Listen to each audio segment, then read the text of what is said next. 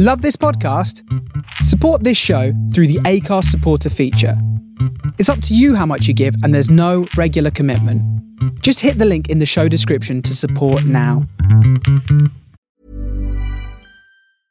Ready to pop the question? The jewelers at BlueNile.com have got sparkle down to a science with beautiful lab-grown diamonds worthy of your most brilliant moments. Their lab-grown diamonds are independently graded and guaranteed identical to natural diamonds, and they're ready to ship to your door. Go to BlueNile.com and use promo code LISTEN to get $50 off your purchase of $500 or more. That's code LISTEN at BlueNile.com for $50 off. BlueNile.com, code LISTEN.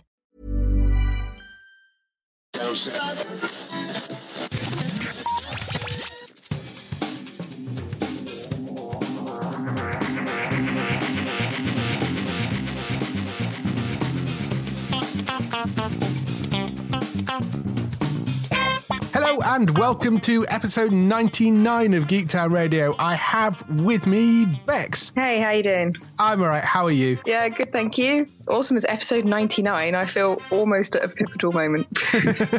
Well, we're getting there. I haven't quite decided what I'm doing for next week's episode yet. We'll have to see if I can come up with anything special.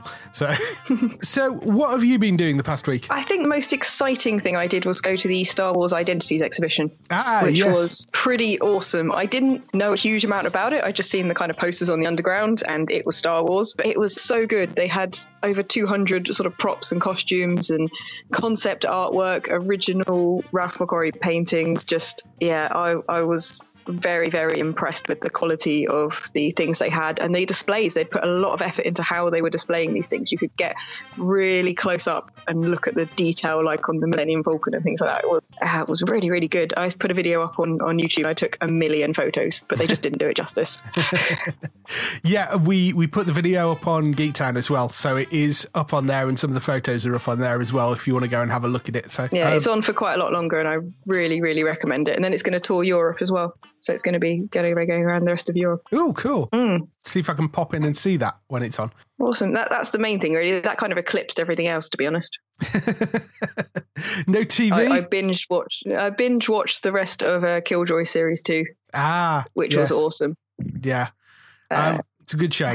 Good show. Good to see people actually closing off plots and willing to make big kind of cast changes and things rather than kind of stringing things out over a lot of episodes. They actually kind of went, here's the end of all that arc, here's the end of those characters, here's the next thing. And I enjoyed that. Yeah, well, that's the advantage with some of those shows, because Killjoys is only, 13 episodes or something? It's not a full season, is it? It's not like a 22-episode season. No, they're going for the all-killer, no-filler approach, which I'm thoroughly on board with. Yes, yeah.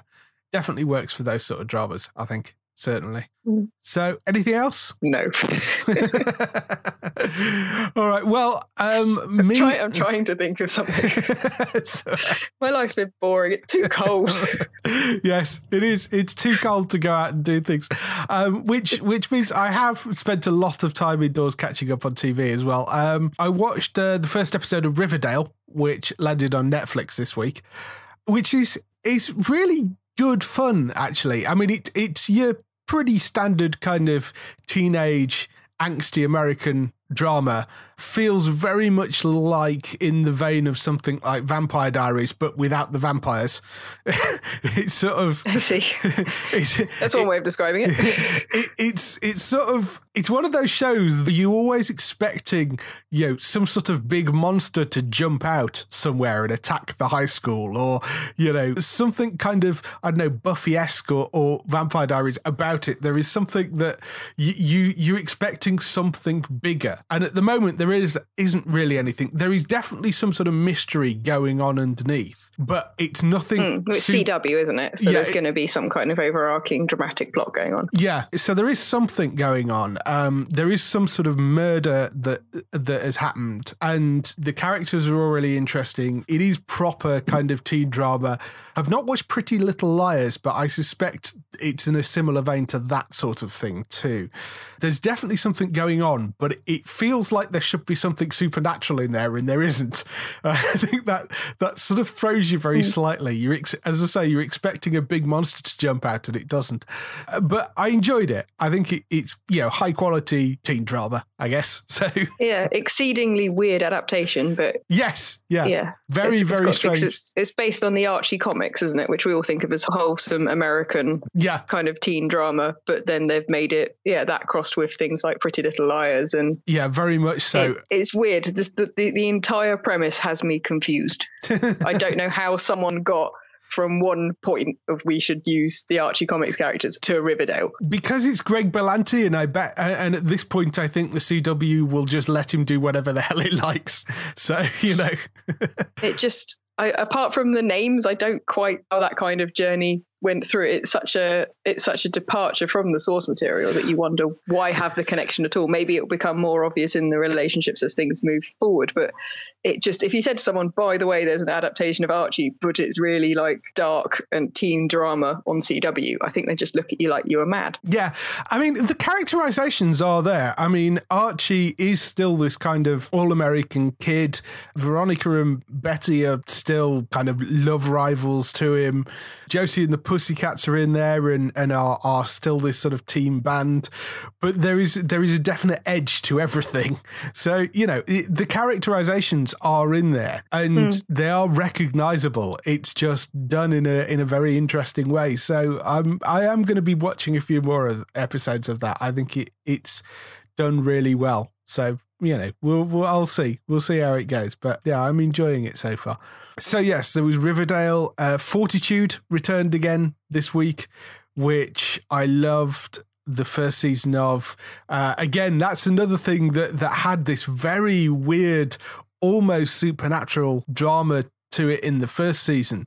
Although they had scientific explanations for everything because they were dealing with prehistoric things. It all felt and was shot in a sort of way that made it feel very supernatural. And you're also dealing with this landscape, which is very supernatural because it's the, I can't remember if it's the Arctic or Antarctic, but yeah, you're dealing with this this snowy landscape that's in the middle of nowhere and very isolated. So yeah, I'm glad to see that back. Things have sort of moved on. You've got Dennis Quaid as a fishing boat captain that's added into it this time as well. So did you watch any of the first season of that? I've not really watched much of it, but it is one of those things that seems quite popular at the moment to have these kind of slightly mysterious settings and very brooding, like dark, edgy sort of film styling, very almost, going towards a supernatural thriller kind of approach to directing for TV shows. And that style's definitely on the up, I think, at the moment. People want this more complicated, intelligent, slightly darker tone at the moment. Yes, I think it's reflecting the world around us is what it's doing, as TV tends to do.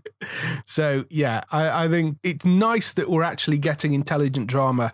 And what was interesting actually is I read a news story this week about, when US shows, they'll run them on their own network and then they sell them as packages into syndication onto cable networks to make extra money after they get to, say, 100 episodes. Yeah. But there was a news story I saw yesterday which was saying that apparently a lot of the cable networks are turning their backs on that sort of drama, your 24 episode NCIS and Hawaii Five-0 and those sort of things. They're turning their backs on a lot of that sort of stuff and tending to go more for movies, which is kind of interesting. So I do wonder if that is the case, how that is going to shape US network TV over the future. I think people's viewing habits are changing. The more we have this on demand, and people are binge watching things now, so they are spending a lot more time on an individual thing. Because if you binge watch a series, that's a lot longer than a film. So that shows that people's sort of attention spans might be growing again when it comes to certain TV. And if it's something they feel is quality, they're willing to sit and watch it for an entire weekend. Yeah. And I think that, I think that is starting to change the way we're consuming the media and the way that the media is going to be made. So it's going to be, there's been a lot of things kind of changing, and the on demand is definitely leading that process. Yeah, I mean, I'm finding myself watching Netflix and watching Amazon an awful lot more than ever before. So, even actually not just for the binge watching stuff, I'm actually finding watching them on a weekly basis because they're starting to pick up weekly shows as well. So, I'm also finding myself kind of, because I've only got a certain amount of time to watch certain things, I'm actually finding myself going back and like, okay, Monday nights I'll watch an episode of, say, Sneaky Pete on Amazon because I know I've got an hour to like watch it on that particular night because there's nothing on standard TV. So I'm not actually binge watching my way through things. I'm watching them kind of weekly, even though I don't need to. Yeah, so you're setting your own schedule then, based on your time availability and your picks of what you want at the time. Yeah. Which again is another way of viewing. It's everything is changing quite dramatically and quite quickly from when we were kind of slave to when things were on the telly or when our VHSs would record things.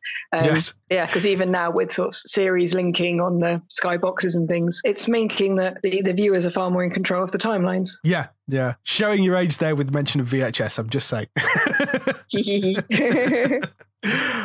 So... yeah, I still get ID'd. I know. I have to say, you really don't look it. And I've got purple hair right now, so that's only helping. Also back this week, Agents of S.H.I.E.L.D., which I've been waiting for that to come back. We got the first glimpse of Ghost Rider, which they seem to be handling quite well. It seems to be a lot darker than I remember the previous seasons being. It appears to be quite a lot more violent. I mean, which is fair enough, given the fact that Ghost Rider is a basically angel of vengeance. So, you know, they've seen in kind of blood splattery all over the place, which I'm sure we didn't have before, maybe towards the end of the last season. Agents of S.H.I.E.L.D. seems quite an adaptable series, because I remember it started off really slow and people didn't think much of it, and then they just kind of fixed it as they went along and changed the pace and changed up a lot of the characters and gave massive plot twists. So they don't seem afraid to change the tone to suit the story and change what people want as they go along. No, that's very true, and they seem to be doing that very well. I'm really looking forward to seeing the rest of this. I've managed to avoid most spoilers online of what's coming up with Agents of S.H.I.E.L.D., which is fairly impressive given the fact that we're basically half a season behind at this point. So, but I'm looking forward to seeing the rest of that. Suits also came back this week as well for the second half of season 6. And I love that show. I know it's not genre in any way, shape or form, but I think it's really, really well written. I love the way the characters talk to each other and how they bounce off each other. It's the start of the first shows without Gina Torres in the lead role as the head of Pearson Spectre. So interested to see where they go from here, because they kind of ended it on season 5, pulling the entire structure and premise of the show apart, because you ended up, the whole thing is about the fact that you've got a guy who has an eidetic memory and he pretends to be a lawyer. And at the end of season 5, he gets caught in the lie and gets sent to prison. Which tears apart everything that's happened in every previous season up till that point, and all the good he has done is obviously then massively, potentially undone. Yeah, so you've got that happening, you've got potentially the company collapsing. So we went through a lot of that in the first half of season 6, and we're now sort of into the second half of that with Mike now out of prison but unable to find a job because he's got to put down the fact that he's a criminal he's an ex-convict on any form that he fills out, but doesn't want to go back to work at the company. So you've got this interesting dynamic with them at loggerheads again, and conflict always makes for quite good storytelling. So I'm looking forward to seeing where they go with the rest of that. Yeah, it's a show that was really pulled along by the character stories. I mean, I absolutely loved Suits for the first God knows how many series. I'm a little bit behind now. I've not watched the recent series because I just kind of didn't know what they were going to do with it. I was just like, how have they got any more plot? That they've got rid of everything that is the premise of the entire show. But I probably do need to give the news. If you say that the new series is working quite well, then I will give that a go, because surely now they are getting to the pinnacle of where this is going. Yeah, I mean, I did wonder if it would come to an end at the end of that season, but it seems that they're still going. So, and again, it's a show which is looking, I think, to adapt, and so it can carry on moving, which I'm quite glad about. So, because I do really love that show. So, more Suits. That's now back on. Gaming wise, I discovered a game called Galactic Civilizations 3, which it was on sale on Steam. And I thought, that looks interesting, I'll buy that. Then discovered it's basically Civilization, the Sid Meier game, which is on version 6 now. It's basically that, but in space.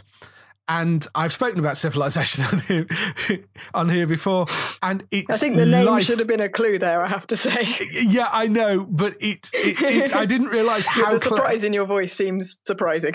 Yeah, I didn't realise quite how close it would be. It is basically the same game but in space, which is absolutely fine because I love the original Civilization.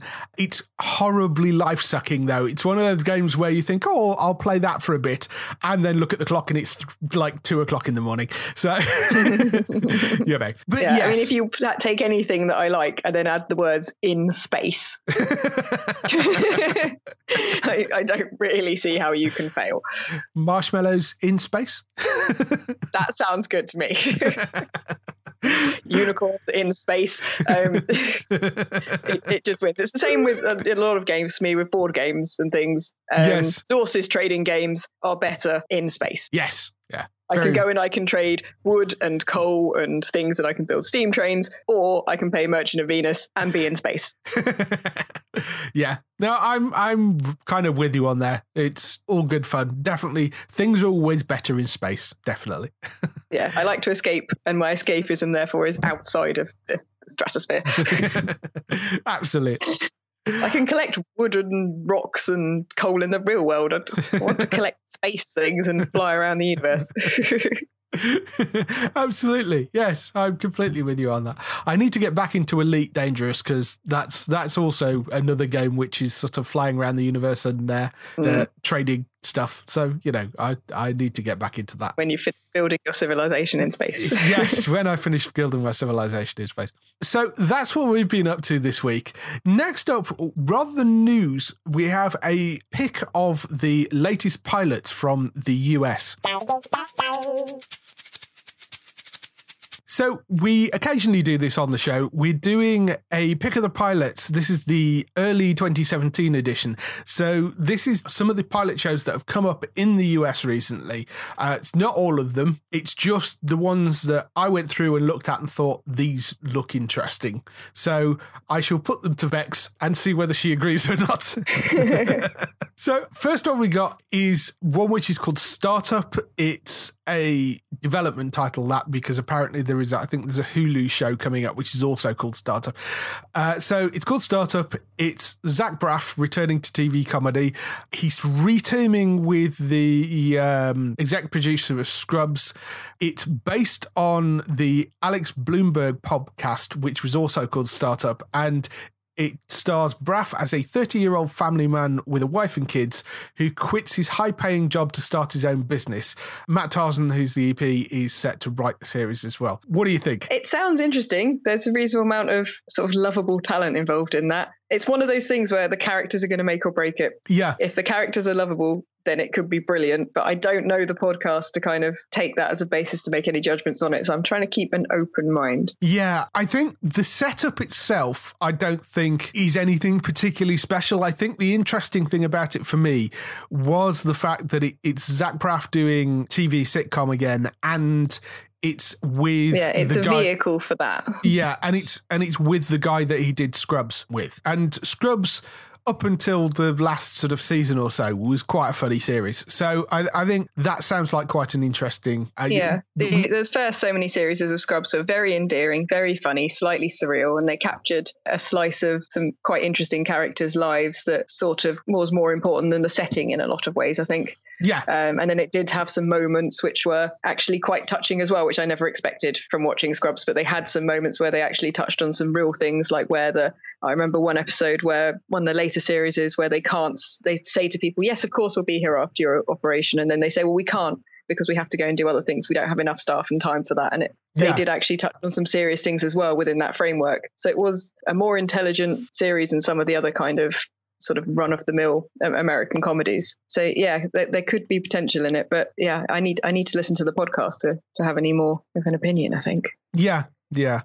So that's one of the comedies. The other comedy we picked out is called Singularity.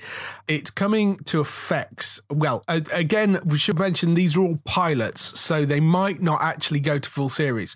But this has been picked up for a pilot by FX in the US. It's written by a guy called Sonny Lee, who was one of the writers on Silicon Valley, Two Broke Girls, and Always Sunny in Philadelphia. It's a half-hour comedy based on a hypothesis that at some point in the next 50 years, a supercomputer AI will enter what's called a runaway reaction of self-improvement cycles, basically becoming a super intelligent and far surpassing all human intelligence. So this is a singularity event which will create profound changes in human society. It's produced by Seth Rogen and Evan Goldberg, written by Sonny Lee. The reason I put this in is more to do with the fact that the talent behind it and the premise I thought was quite interesting for a comedy. It is. It's normally the premise of things like the Terminator movies. Yeah. It's unusual to see it used in a comedy way. And there seems to be quite a few things coming up that use technology and use AI. Because there was another comedy series we talked about ages ago that was going to pilot about someone that falls in love with a computer intelligence. I've forgotten the name of it. Yeah, so have I, but yes. Yeah, there does seem to be a theme that people are playing with. And this is one I did not expect to pop up in a half-hour comedy format. No. It could be brilliant. Yeah, it could be. I mean, I think Sonny Lee is an interesting writer. I mean, he's written on Silicon Valley, which is superb. Always Sunny is incredibly popular. Two Broke Girls can be a bit hit and miss, but that's kind of an interesting writer to have behind it. And Seth Rogen and Evan Goldberg produce, again, they can be a little bit hit and miss, but they have produced some brilliant stuff as well. So I think that's quite an interesting idea, because you could easily take the synopsis of that and shove it into like an hour-long sci-fi drama. So yeah, I think it all depends if it's just a backdrop for hilarious consequences or if it actually is integral to a plot they're giving. If they're going to be intelligent with it and make jokes about things that could happen in human society and go almost slightly post-apocalyptic-y comedy, then that could be very interesting. Yeah, I will watch that one with interest. Over on the drama side, first one we've got out of the pilots, which I think has a very good chance of going to series, is Mayans MC, which is a spin-off from Sons of Anarchy focused on their sort of frenemy biker gang. Follows a guy called Easy Rays, who is a prospect for the Mayans MC charter on the border of California and Mexico. It's written by Kirk Sutter, who is the guy that was behind the first season, along with a guy called Elgin James, who is an ex-convict, ex-biker gang member, and he's also on writing duties as well. So the reason this is in basically is because I was a huge fan of Sons of Anarchy in the first place, and anything that continues any part of that story I think is well worth another TV series. Did you watch any of the original Sons of Anarchy? I didn't watch a massive amount of it, but a lot of people I know have a lot of respect for it as a series, and it's one of those ones that even though it's outside my area, people have said you should have a look at this. So based on the reception people had of that, critics and fans and things, it seems very likely that this will go to series and that it's already got a massive fan base because of its close connection to Sons of Anarchy. So yeah, I think that'll be an interesting one to watch, especially if they can keep up the level of quality they achieved with the first one. Yeah, I'm looking forward to seeing what happens with that. I suspect it will go to series, so I'm definitely looking forward to seeing more of that. Next show is called Killer Instinct. It's formerly known as Dr. Death, I think was the original title. It stars Alan Cumming, and it's an adaptation of a James Patterson novel about a former CIA operative who now has a normal life as a gifted professor and writer. He's pulled back into the CIA when the NYPD need to help him stop a serial killer.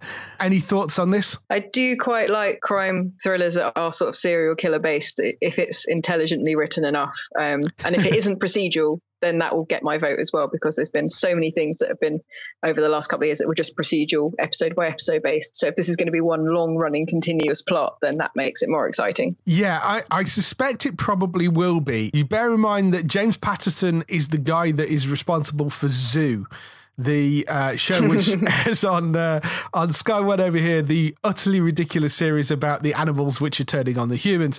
So I think one of the reasons that I put this in the list was the fact that was partly because of Zoo, because as preposterous as it is, it's quite entertaining and fun to watch. So I don't know how intelligent this is going to be, but it does tend to be one overarching story.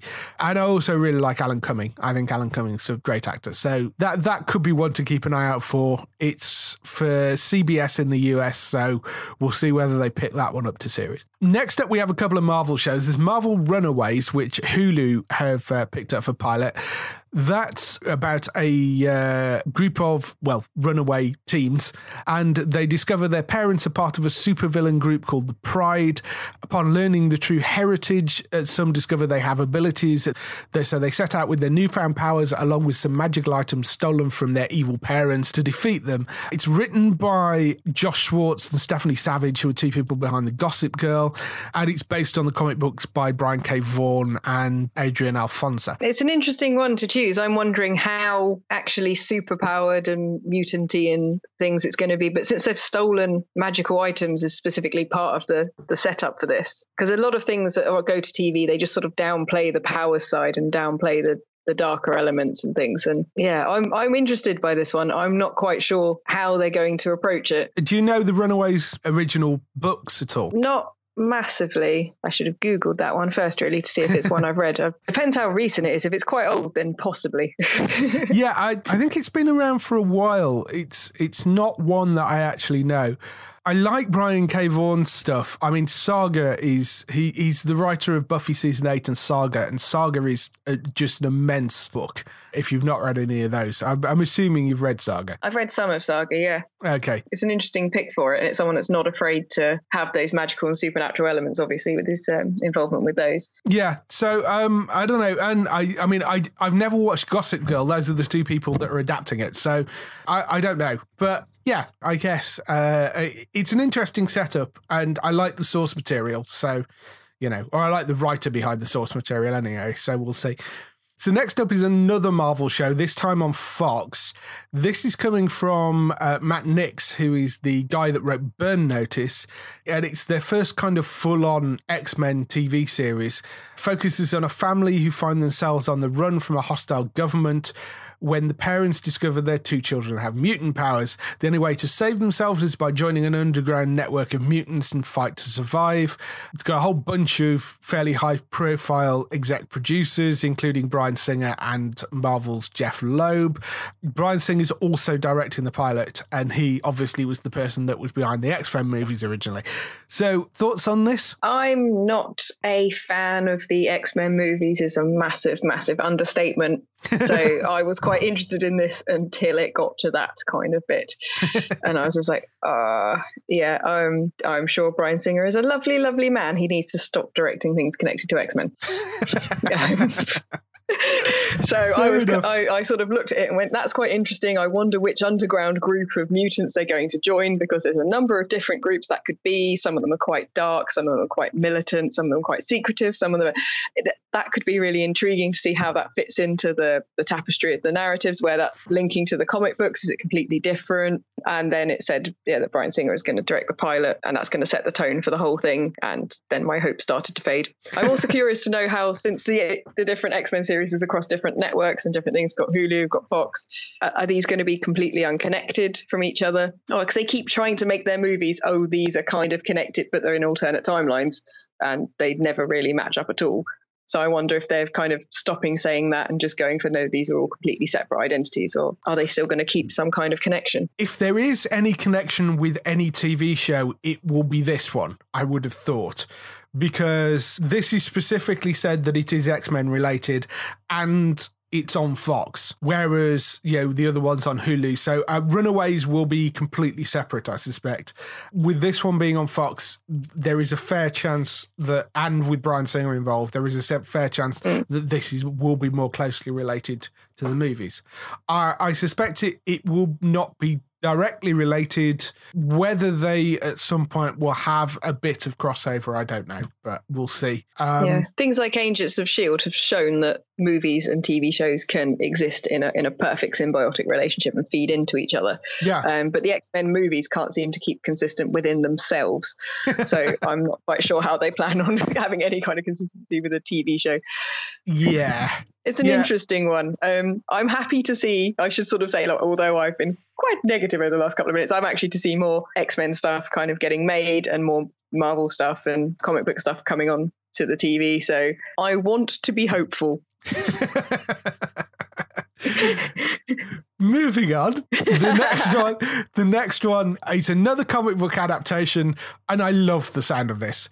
It's called Happy. It's about Nick Sachs, who is a corrupt, intoxicated ex-cop turned hitman, adrift in a stinking twilight world of casual murder, soulless sex, eczema, and betrayal. When a hit goes wrong, a bullet in his side, and cops and the mob on his tail, and a monstrous child killer in a Santa suit on the loose, Nick and his world will be changed forever by a tiny blue horse called Happy. It's based on as you possibly would expect if you know comic books, it's based on a Grant Morrison graphic novel.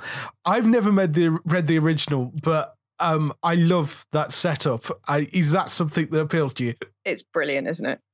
It just sounds brilliant. I need to read more of the comic. I'm aware of it, but I've not really read much of it. But just the basic premise makes me happy. Yes, as it should. Because let's face it, who doesn't want to see a cop drama with a tiny blue horse called Happy? I think it's actually a tiny blue winged horse called Happy from what I've seen from the pictures. It's got little wings. It's very, very cute. It's everything about sort of the artwork's quite dark apart from this little hallucinated winged little blue cute thing that looks like kind of a cuddly toy come to life. I mean, it's brilliant, and I'm hoping something like this will lead the way for maybe some of like Warren Ellis's comic books to start getting made. Yes, yeah, that would be good. Because if they'll let Grant Morrison stuff through to TV, maybe one day we will get like a Transmetropolitan TV series or a Crooked Little Vein TV series, which is a book written by Ellis. Because those, I've always thought that TV companies have been too terrified to go near, and this is kind of edging towards that territory. Isn't Trees a Warren Ellis? Yeah, it is. There's a comic book called Trees, which is a Warren Ellis comic book, and I'm sure I remember us saying that they're looking at certainly a script. It's not a pilot stage, but I'm sure they commissioned a script for it. So you might get your wish. You might get your wish. Carrying on with the superhero stuff, Krypton, which we've talked about various times on the show and on the website. So Krypton, which is based around Seg-El, who is the grandfather of Kal-El. It's set 2 generations before Krypton explodes. It's a time when the House of El has been ostracized and shamed. Seg is fighting to restore his family name and stop the world from descending into chaos. It's from David S. Goyer, who is the guy behind Constantine TV series. He also was heavily involved in The Man of Steel, Da Vinci's Demons, Batman v Superman Dawn of Justice. Maybe we should skip out of that. He's set to write the show along with Ian B. Goldberg, who is one of the guys behind Once Upon a Time and the Terminator TV series as well.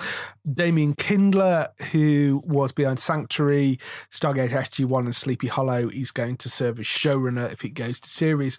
This is for sci-fi, so it's not connected to any of the CW stuff. Thoughts on this? I'm excited about this one because whatever everyone has to say about Batman vs Superman, whether they love it, whether they hate it, and things like Man of Steel and Batman vs Superman, whenever they showed anything on Krypton, those bits were amazing. Yeah. That was the Man of Steel. The only bit I really liked of it was the stuff on Krypton. So I'm not too worried about that or any, because I think anything that issues with those movies were to do with overall issues and not necessarily any particular individual. So I'm quite excited for this. If they do this properly, I think it could be really, really good, filling in loads of history that we've never seen before, rather than just going over the same ground again. We're looking at really expanding things that haven't really been shown on film and TV. And with like some of the people from, sort of Stargate SG-1 does that exact kind of look and feel and epicness really well. So having someone involved in that is really good. Yeah, I think this could be really, really good. And it's sci-fi, and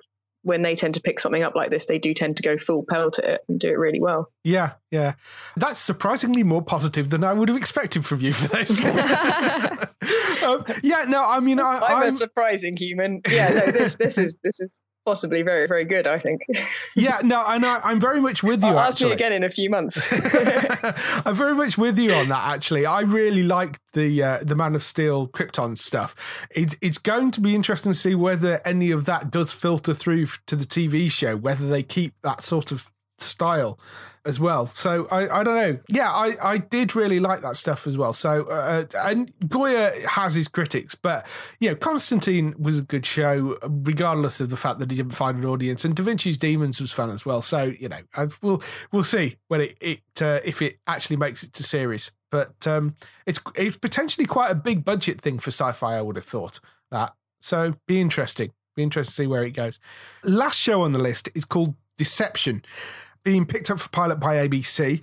This is about a superstar magician called Cameron Black. His career is ruined by scandal, so he only has one place to turn to practice his art of deception, illusion, and influence, the FBI. He'll become the world's first consulting illusionist, helping the government solve crimes that defy explanation, trap criminals, and spies using deception. It's written by Chris Fedak, who was involved with Chuck and Forever and has written for Legends of Tomorrow. Greg Berlanti is exec producing. So thoughts on this? I feel I've seen this show and it's called The Mentalist. Yeah. It could be very different, but the synopsis kind of looks similar, but just with flashy illusions rather than just the deception elements. Yeah, I kind of agree with you. It's going to have to live with a lot of people making that comparison unless it can set itself up very quickly as being something different than that. Yeah, I'm sort of with you on that. And the setup I'm not entirely convinced by, I have to say. But the writer behind it, as I say, Chris Fedak, wrote for Chuck. He wrote for Forever, which had a good fan base, even if it wasn't a big enough fan base to keep it on air.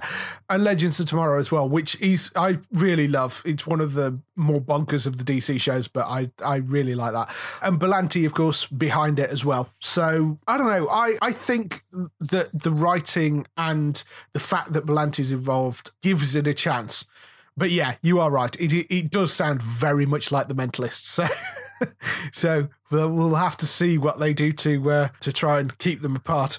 So those are the pilots that we picked out of the list coming up so far. We will let you know. We'll probably do this again in a few months' time as we get more pilots come up, sort of around April, May time, I would have thought.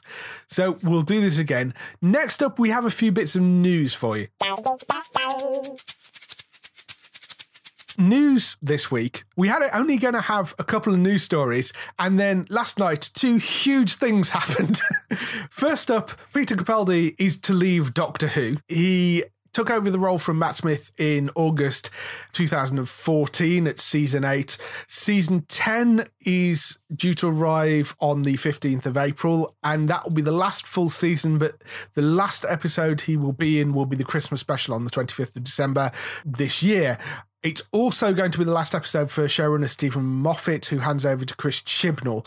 Thoughts on this? I don't know. Were you watching Peter Capaldi as Doctor Who? I really, really like Peter Capaldi, and I think he could have been one of the best Doctor Who's we ever had, but I felt the writing from Moffat, although I loved when Stephen Moffat was writing sort of 1 and 2 part stories in earlier series, I absolutely loved his writing.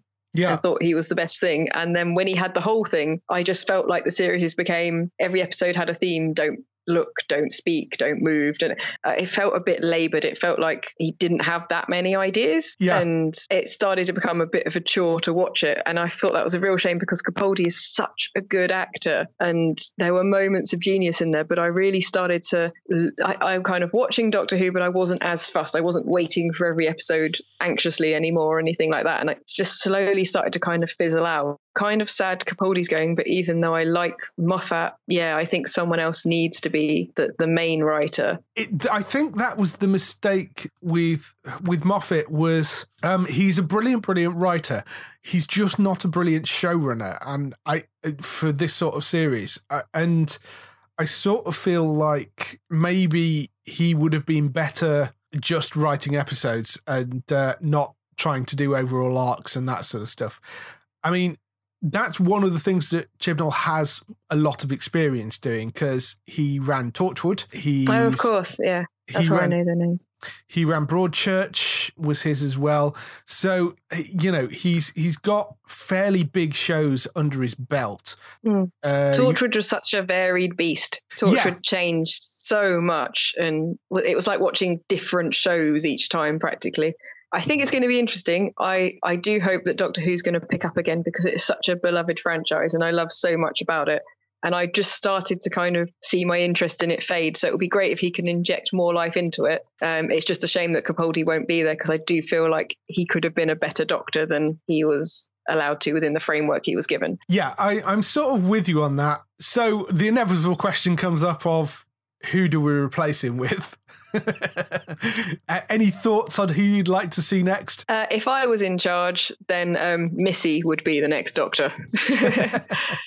Well, because that was the thing that I absolutely adored about the recent series was I've forgotten the actress's name. Brilliant actress who was also in Green Wing and things, who's playing Missy, and she's been in Gotham a bit as well. She was amazing, and Missy was holding and pulling me in to watch the show was the thought that she might be in it. I'd be tempted to give her the Doctor's mantle, which I know will never happen and can't happen. It wouldn't make any sense. Yes, no, I know what you mean. Michelle Gomez, that's the woman's name, Missy.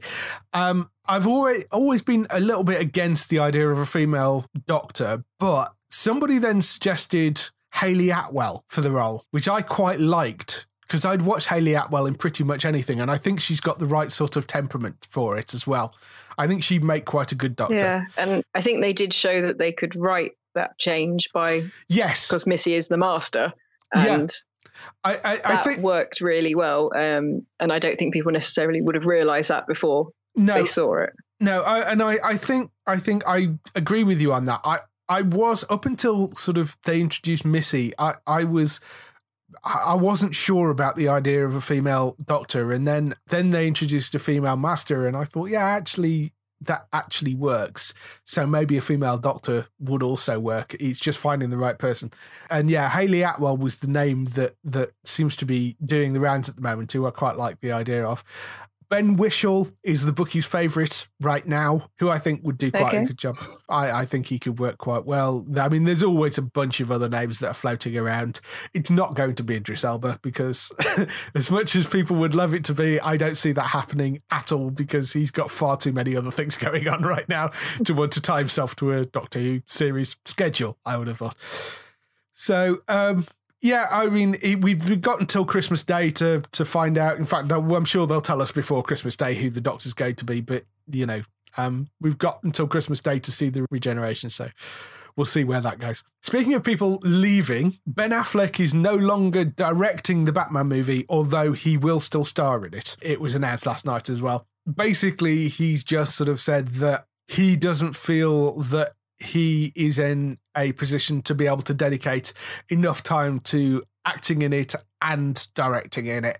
So he's decided he's going to find a partner in a director who he can collaborate with on a massive film like this. Bear in mind that he's still co-script writer, because I suspect they'll still end up using his script. He's still an exec producer and still the main star of the film. So it's not like he's walking away from it. He's very much still doing it. It's just he won't be the man behind the camera. So I would think he's probably going to have quite a lot of say in who the director actually is, I would have thought. I mean, it's very hard to... I mean, the Batman movie, he is the main character. He's going to need to be in front of the camera so much. Yeah. And it's not like you can even see that much in one of those suits is the other thing. It's hard to keep an eye on everything that's going on when you're wearing a suit, when you might be in a vehicle, when you're in all these action scenes. It would be incredibly hard to direct something like that as well as be in it, especially for someone who hasn't directed a lot of films of that ilk up till this point. That is a huge, enormous task on top of writing and doing other duties as well. I think it shows his love for the project that he wanted to do that much, and it shows his love for the project that he's realised he's bitten off slightly more than he could chew. So I'm not too worried by that. Yeah, no, I think it's a perfectly reasonable thing. One of the names being bandied around as potential replacement is Matt Reeves, who was the director behind Dawn of the Planet of the Apes and War for the Planet of the Apes, which is coming later this year, I think. It would be an interesting choice, I think, for it. He's somebody that's got a lot of experience of doing big screen action CGI things, and they're quite good, those movies. Or certainly Dawn was a perfectly good movie. So anybody particular you'd like to see behind the camera for it? I'm not sure. It's with all the DC films at the moment, I don't think the issues have been because of who's the director. It has always been to do with studio interference and things on the editing room. So I'm more concerned with who's doing that, and that whoever is directing it, they have faith in them to let them lead it without coming in and changing things later. I think that's my main concern, is that they have someone that they feel they can trust giving that job to and not interfere too much with it. Obviously, a lot of that's based on speculation, but that's kind of where I feel with it. So I'm not too worried about who the director is. it's going to be somebody good. They wouldn't give something like this to someone that didn't know what they were doing. It's just a case of, will it get seen through with one person's vision, or is it going to become a little bit designed by committee, as some of the others have possibly been? Yeah.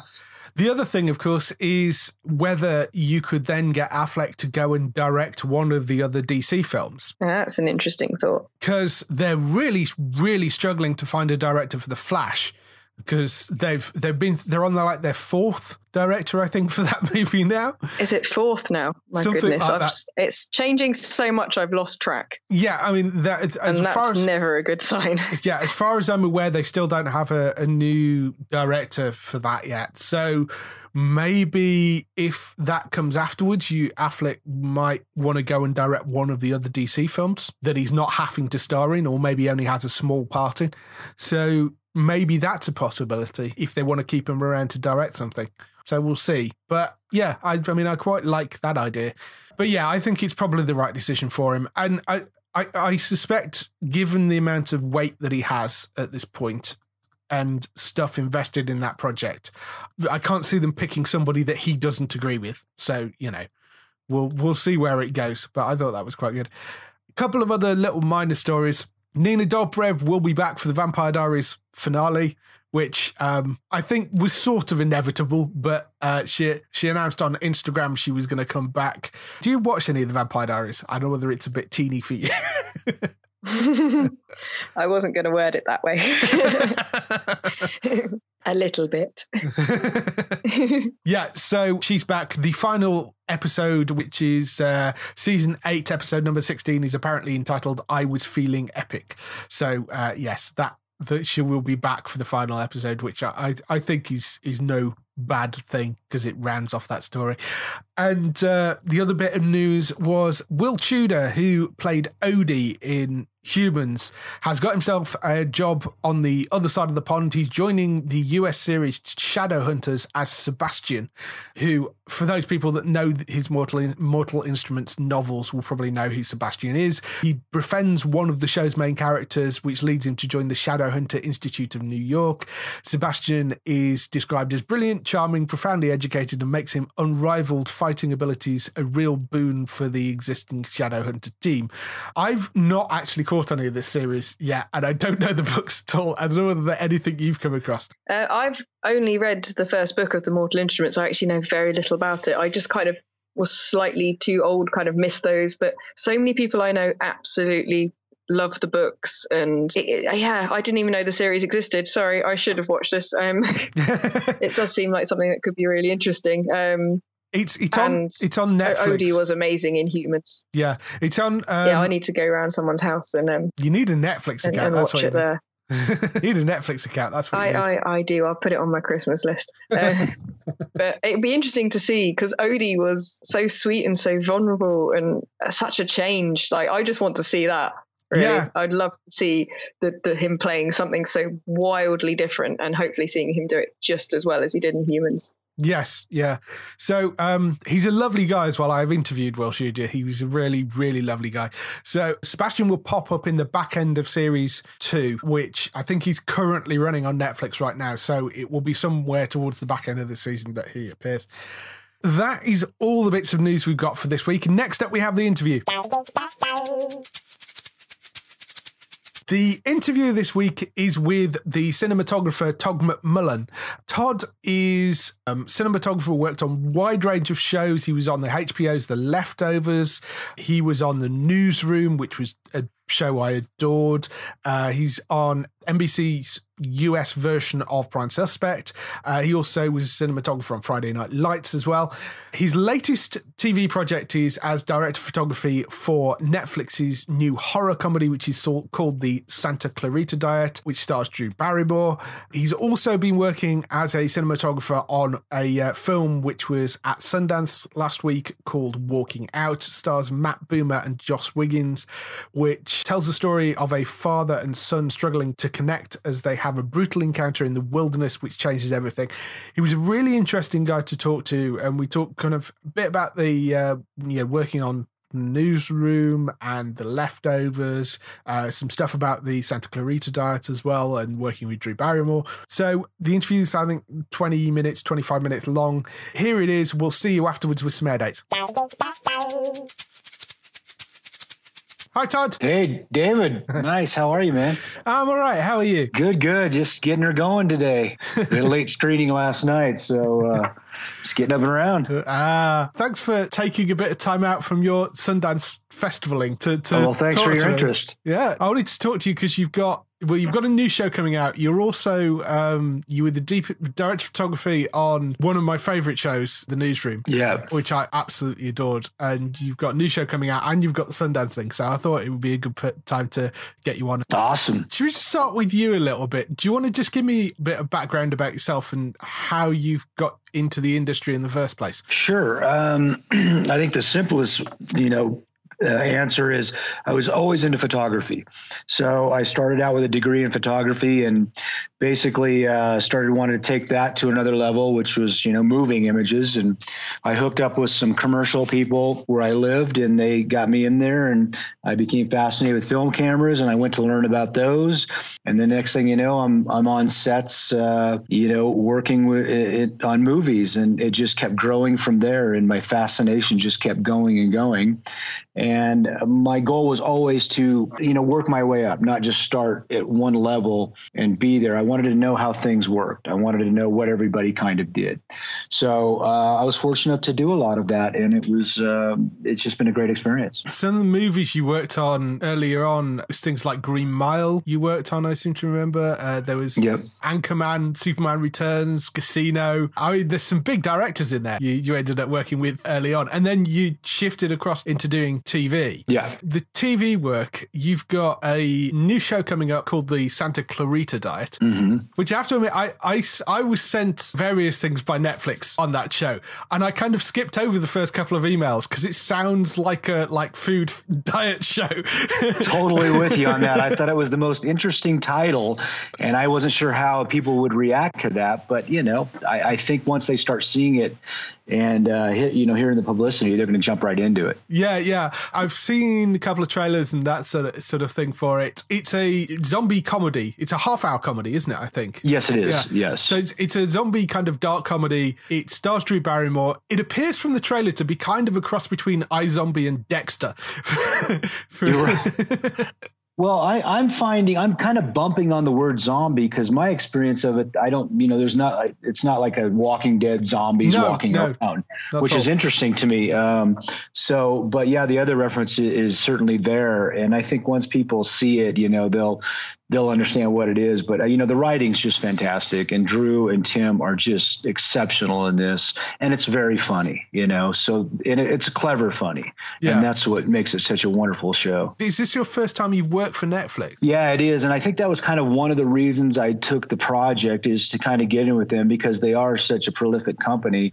And, I'm just going to say it. They have a lot of money to spend on original programming, and they tell you that. Yeah. They broadcast it. They've got, billions of dollars to spend, and that's really wonderful because with that kind of money, you're going to get good projects out of it. So other than the story and the actors and being with Netflix, I think that was one of the main reasons I jumped on. And also, I wanted a little lighter fare of a project than what I'm normally used to. Like The Leftovers is pretty heavy duty. So, so it just worked out great. So it was a really wonderful experience. This is the sort of first time you've done a comedy. Where do you go setting up a visual style for that sort of show? Well, on that one, it was kind of interesting because as we went in, I was, hired mostly by the director, Ruben Fleischer, who was doing the first couple episodes. And, we talked about it and the writing was so dark and, it wasn't dark, but it was not on the straight on comedy side. It had a darker vision to it. So we talked about keeping it moody like that and keeping it appropriate. I mean, one of the first scenes opens, they're out in the middle of nowhere with car headlights on them. So, you can't overdo that or, you want to make it look appropriate. So at the beginning, there were times when I think some of the producers and the writers were like, well, we want to see more. We want it brighter. And we were like, okay, well, you'll be able to do that later. But we were always trying to say, well, your writing's just so, point on, let's not go too far with this. And I think in the end, we found a really nice balance where they kind of feel a little better about it not being too dark, and I don't feel too bad about it being too bright. So it came to a good place, and it just looks great. So, it's always those challenges and just finding the legs, finding the look. But I'm very proud of the way it looks. Were there any problems that came up sort of specifically relating to shooting that sort of show over some of the longer form shows you've done? Yeah, that's a good question. Well, there are a couple things. Technically, Netflix mandates 4K delivery. And technically, so for our show, it was going to be the first actually originated in 4K, then going to HDR, which, was pretty new to me. Yeah. So that learning curve was there. It wasn't big. It was very small, but it was, it was there. But I think some of the biggest challenges on Santa Clarita Diet was that we were shooting a lot of exteriors up in Santa Clarita, which has a very, very interesting look. But at that time, it was just hotter than hell. I mean, we had heat waves. The sun was just drenching down people. And some of these big scenes where we had to be outside, there was no way I could not do those, especially, on Drew and some of the other females, without having an overhead. So we'd have huge scenes where we'd have, 6, 7 actors in it at way different locations. So we'd have to try to cover the whole area. So grip wise, that was very challenging. But in the long run, not only did it look great, Drew came up and said, I could not do these scenes without that thing. She was just standing out in the sun. There would have been no way to do it. It was just really hot and humid, and it was tough. So that was the biggest challenge with that particular show as far as being outside. Yeah, just moving on to one of your other shows, which I said earlier, The Newsroom, which was the show that I absolutely adored. That, of course, the Aaron Sorkin show. The incredible writing, amazing acting in it. With that show, a lot of it, or an awful lot of it, seems to take place in that one big newsroom set. Does having a situation like that with basically one massive set for a lot of the shooting make life a lot easier for you? It absolutely does. Yeah. Don't tell my agent this, but I could have spent my whole career working on that show. I loved it. It was everything that got me into why I wanted to get into narrative filmmaking. What was great about that show is our set was so large that I could get 2 or 3 cameras in there, sometimes 4 cameras in there, and bring them back from, hide them in places and put them on dolly track and get them away from the action and just keep everything moving so that the actors could literally go from one office to the next office to the next office, and we could continue to shoot. We do 6 to 10 page scenes sometimes in a take because they could line it up with different cameras because we had the space to go be back away from each other and get wonderful shots. So it was a luxury. Yeah, very much the kind of Aaron Sorkin walk and talk kind of thing, So absolutely. Works very well for that sort of stuff. Yeah, and it really worked great for the actors too because they're so great, and when they get they have to a lot of technical dialogue they have to get in their mind, and if they can just nail that a couple times and get it and move on, that just changes the whole feel of the performance instead of let's just do this little section, now we'll come back and get a close-up for that little section, no, let's do that. It just helps them immensely, and it's just a really raw and invigorating way to shoot. Yeah, it's such a tragedy that show isn't on air still at this point, because they would have had a field day right now. Can you imagine? Yeah, I probably would have had to change my name or something if I was still associated with it going on now. But it was just a wonderful experience. Everything about that show was fantastic. Yeah. I deeply miss it. I do hope Aaron Sorkin comes back to TV to that sort of show again, because they are brilliant. I've loved the West End. I hope so too. Yeah. I hope so too. I think he's kind of bowed off TV, but maybe he'll get a brilliant idea about something, or what's going on now will piss him off again and he'll take another angle at it, So let's hope. Yeah, maybe.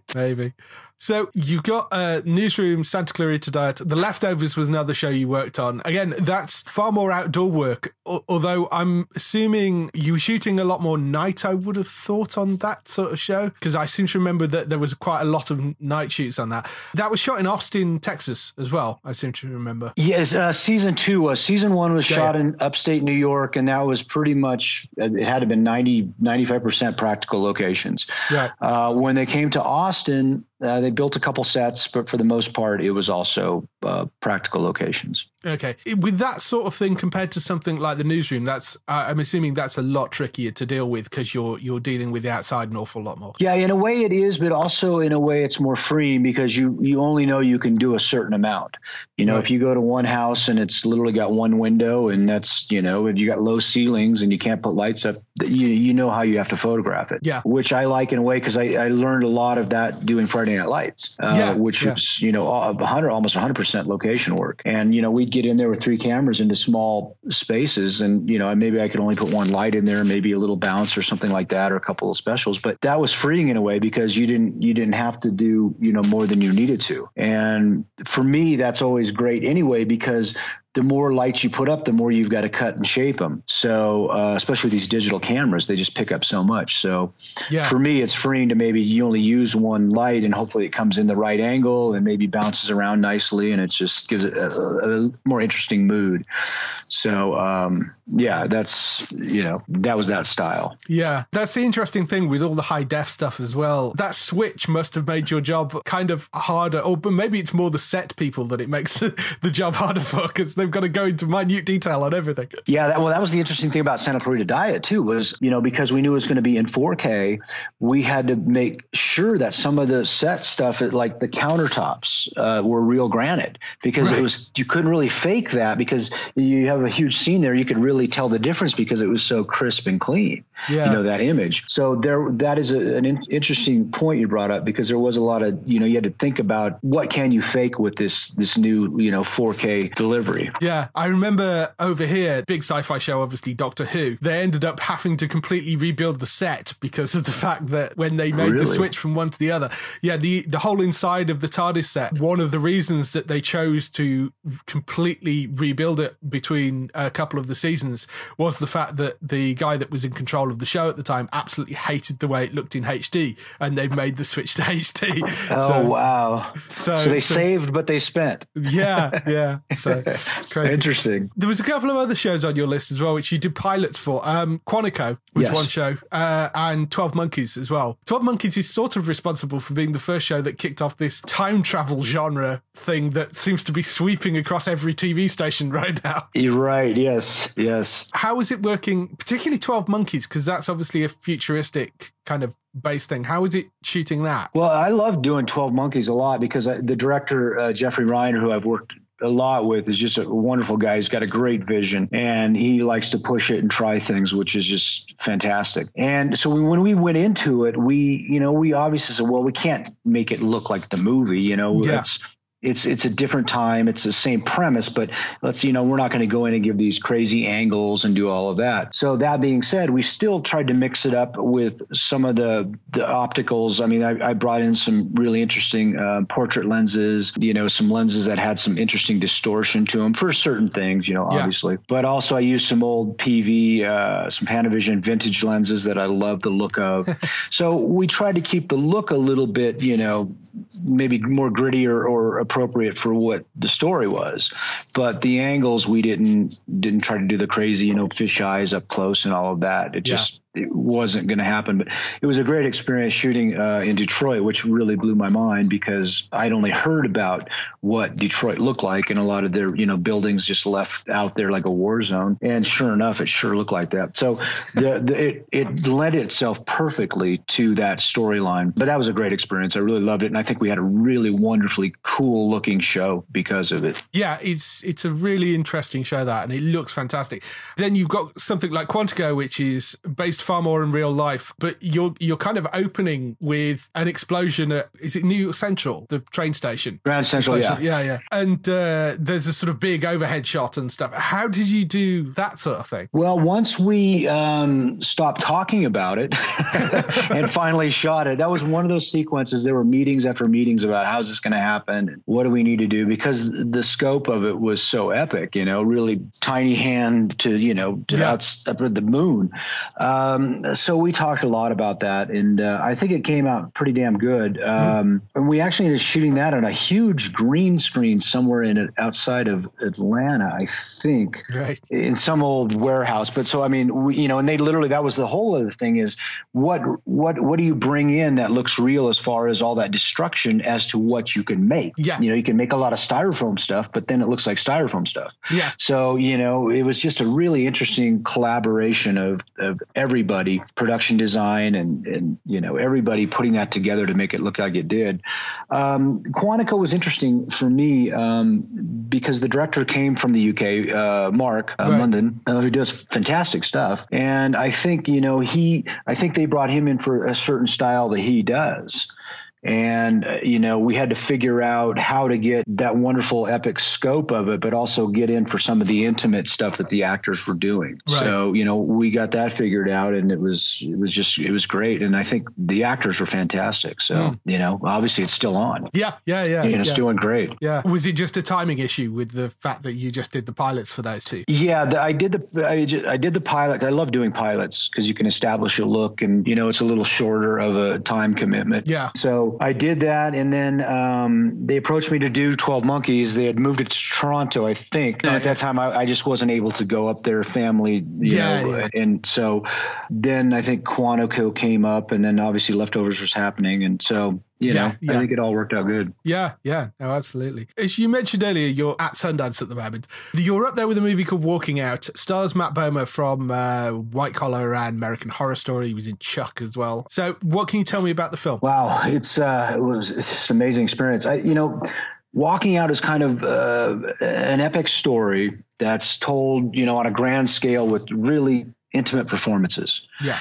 And Matt and Josh, it just was magical. Matt is such a great actor, and he's so into the role, and he just transforms himself. And that was just wonderful.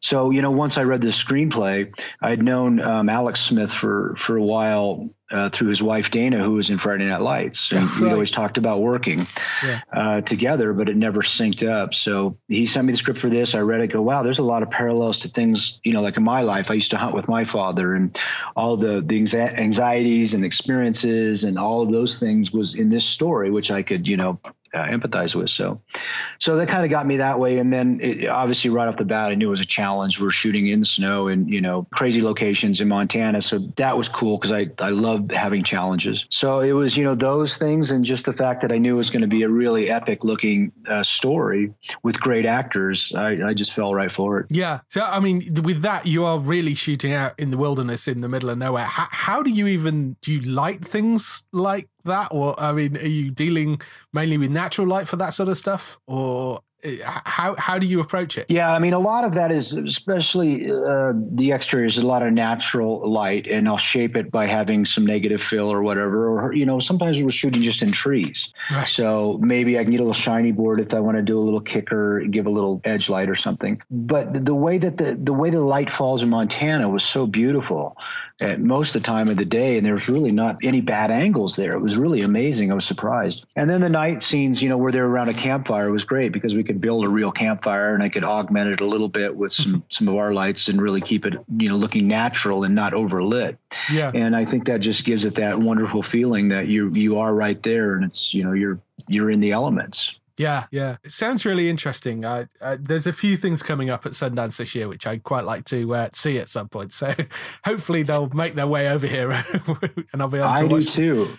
Yeah. I think they will. One of the other things that was kind of cool about Walking Out is, it's kind of a journey for them. And as they make their way up the mountain, I thought it'd be cool to photograph them, going from like frame right to left. And then as they make the descent coming back down, we go left to right. So that would keep the audience kind of grounded on their direction and what they were doing. Nice. And where we could do that, we did it. And it really felt good. I think it helped keep our audience kind of grounded and not, always curious which way they're going or what are they doing. So it was kind of a subtle thing that was kind of cool. Yeah, that's very cool. What would you say is the most interesting experience you've had whilst you've been working? Oh, that's a good question. I think I've had so many interesting, when I was working my way up, I remember working on Bram Stoker's Dracula and just being on those sets. And I told my wife the other day, I said, I flashed back. There was a wonderful time when I was, I was a second assistant. I was slating, and there was that great scene between Dracula and Winona Ryder, I guess, was playing the yes, Nina, thank you. And I told her, I couldn't. We were so jammed in there that I literally had to put my slate in front of her and duck right down by her. So I was just literally ducked down by her and listening to her do her thing and her acting, and I felt like I was right there. I go, that was an amazing experience. And so that was really cool for that. But they're also unique in what they are, and the great thing about it is not only enjoy those experiences, I've learned so much from those experiences. And moving up to DP was, I knew what I was doing, but it was more of a little political, experience instead of just experience of what you're doing with the camera. Then it's a whole different level of politics. Yeah. So I found that fascinating in the move up too. But, no, I've had some great experiences, from that to, I remember lugging gear up mountainsides on Broken Arrow, and at the end of the day, I'd be like, man, I am tired, but man, how rewarding was that? We got all that equipment up there, it was things like that. Or just a really wonderful, magical shot that I'll see. There's one of the shots in Walking Out that I'm just over the moon about. It's so intimate, and the emotional value is so incredible. Yeah. So, I find those moments of magic and just kind of enjoy them, and they keep me going. Yeah, that's very cool. A couple of last questions. First one would be, what TV shows are you watching at the moment? That's a great question, because you probably won't like my answers. We've had all sorts. I love Shark Tank. Yeah, right. You know what? One show I actually had been catching, which I thought was fantastic, was Peaky Blinders. Oh, yeah. Fantastic show. Amazing show. Yeah. But no, I'll be honest with you. I don't watch a lot of the network shows. Where I live, I'm not able to stream very well, so I'm not getting a lot of Netflix shows, I did watch Westworld. Yes. That was okay. Yeah. It was okay. It didn't bowl me over, but it was good. I shouldn't say that if HBO is listening. But I'll tell you, Game of Thrones. That's the reason we get HBO. It's just a great show. Well done, and just great show. So that's a staple for sure. Yeah. But, nothing else really pops off because I don't spend a lot of time watching TV. Yeah. I mean, Peaky Blinders is an amazing show. It's shot fairly close to me, actually. Yeah. It's a fascinating show. I love the look, and I love the acting, and I love the story. It's great. Yeah.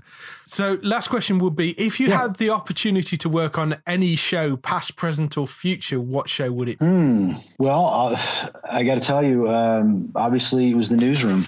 That was just, that for me was fantastic. I mean, I would have liked to go and shot a Game of Thrones episode. I thought that would have been, really wonderful highlight as well. Yeah.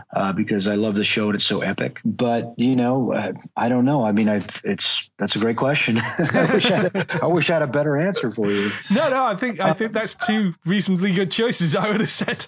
Yeah, but I do think it's the shows that I'm attracted to are something that's visually interesting, not giving away everything, and certainly not conventional style. Yeah. And they're far and few in between, I'll give it that. But those are the stories I'm attracted to. Yeah, I have to say, the common answers we get are Game of Thrones and Breaking Bad. The two ones. Breaking Bad. I never even watched much of Breaking Bad. The other one you probably get is House of Cards. Get that occasionally, actually. Do you? Yeah, very occasionally. But Breaking, because that's beautifully shot, House of Cards. I mean, it looks fantastic. Yeah, no, I think, they're all really wonderful shows. And I know, they've all done very well. So it's helped, I think, expand our style of shooting, for what people are doing and able to do. It's amazing what you can do now on TV compared to what people were doing like 20 years ago or whatever. So. Totally. It's just fantastic. Yeah. Yeah. And Netflix have just added another $1 billion or something to their original content budget. So I'm sure they have. Yeah. They're doing so great over there.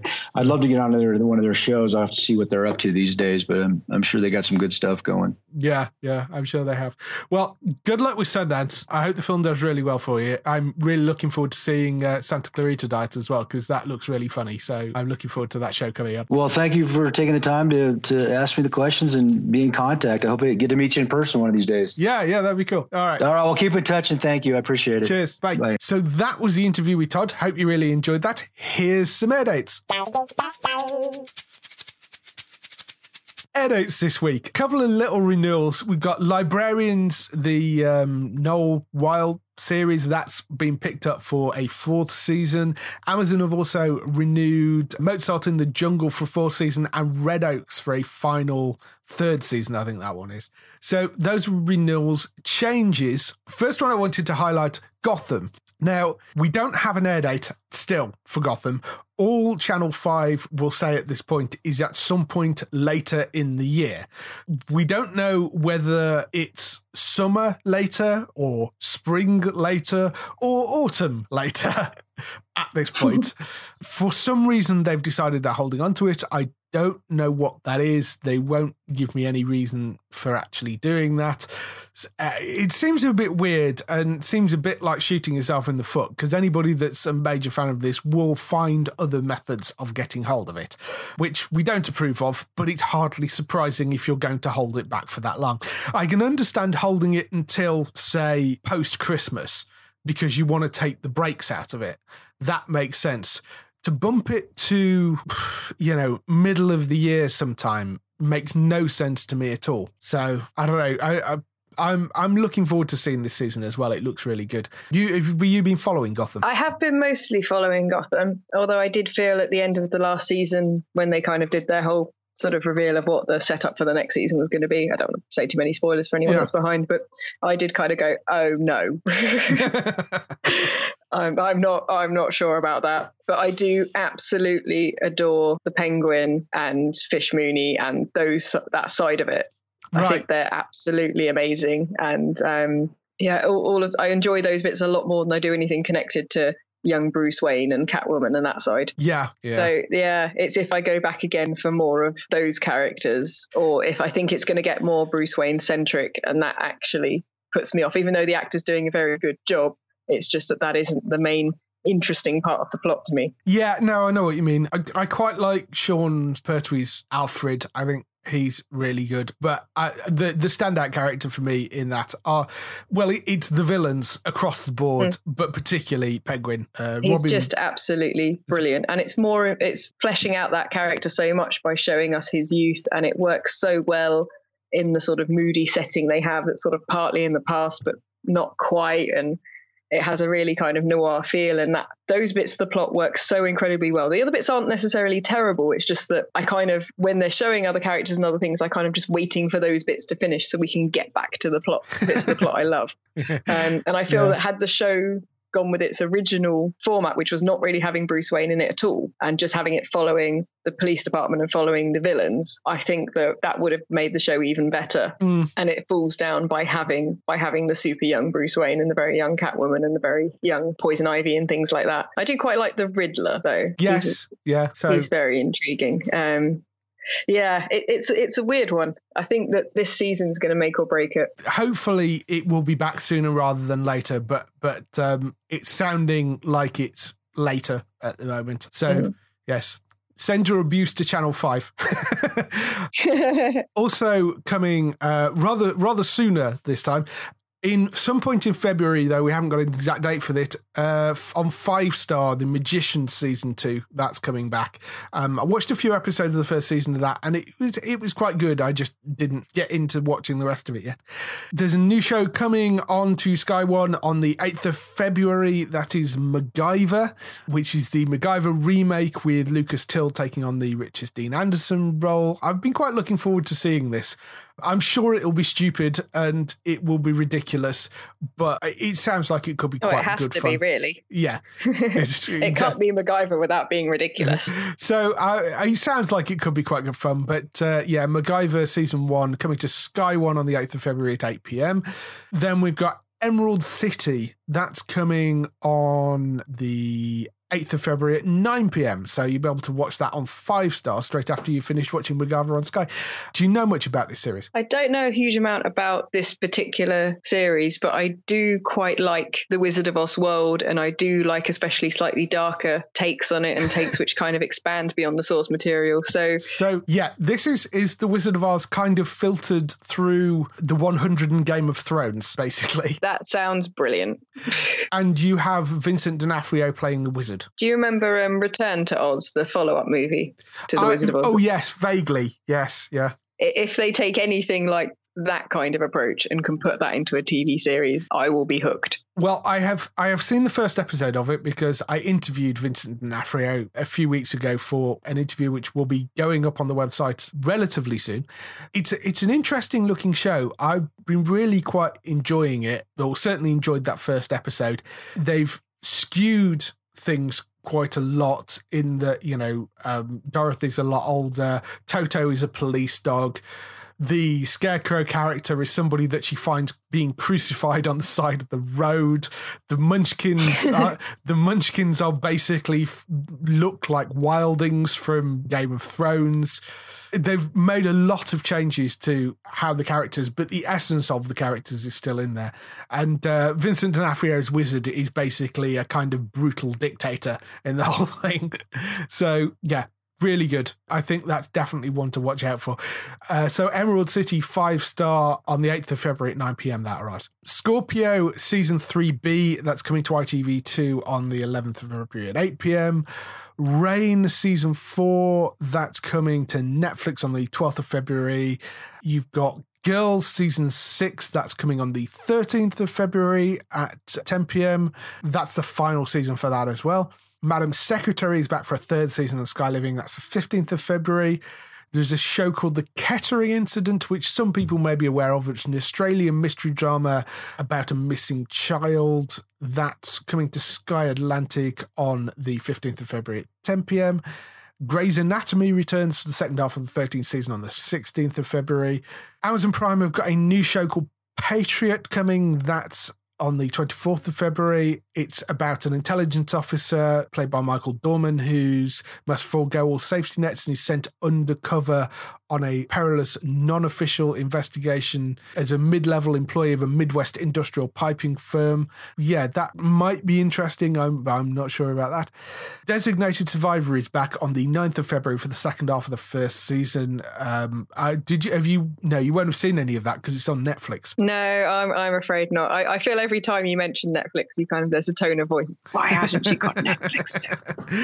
There is, yes. I'm sorry.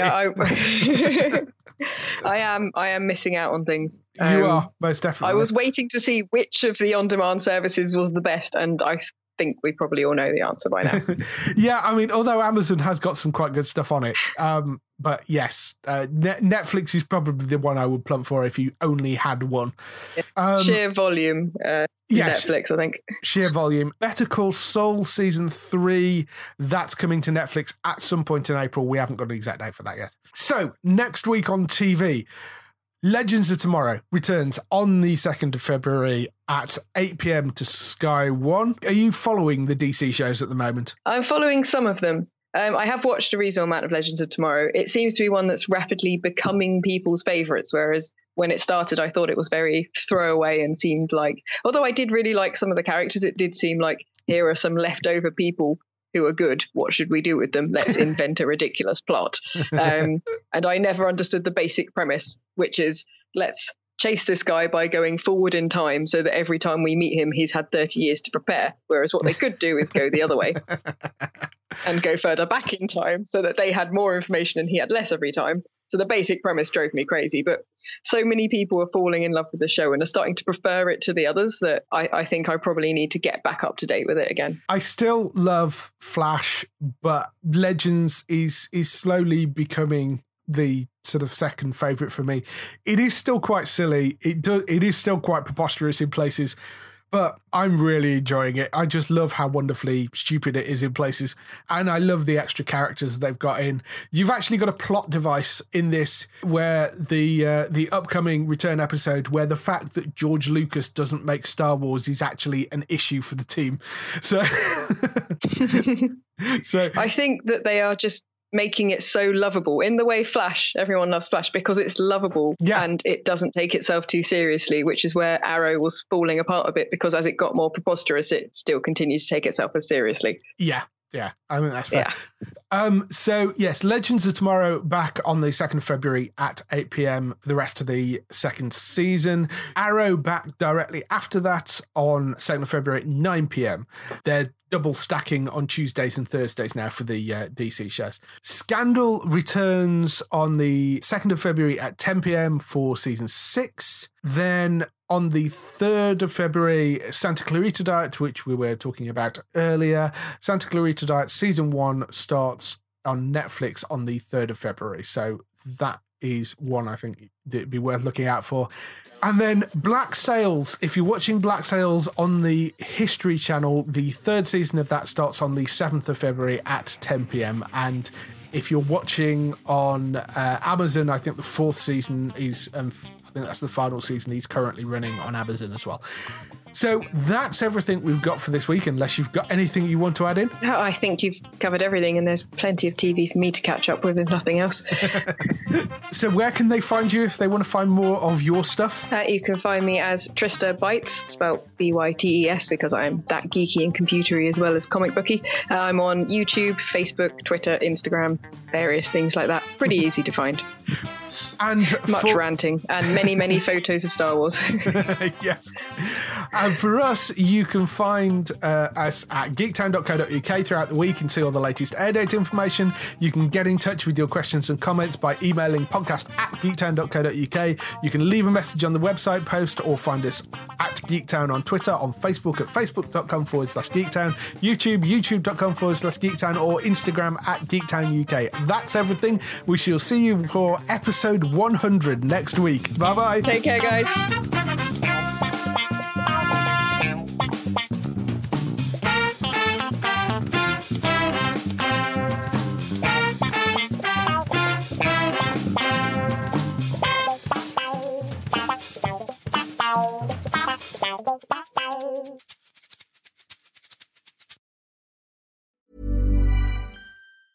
Cool fact, a crocodile can't stick out its tongue. Also, you can get health insurance for a month or just under a year in some states. United Healthcare short-term insurance plans, underwritten by Golden Rule Insurance Company, offer flexible, budget-friendly coverage for you. Learn more at uh1.com.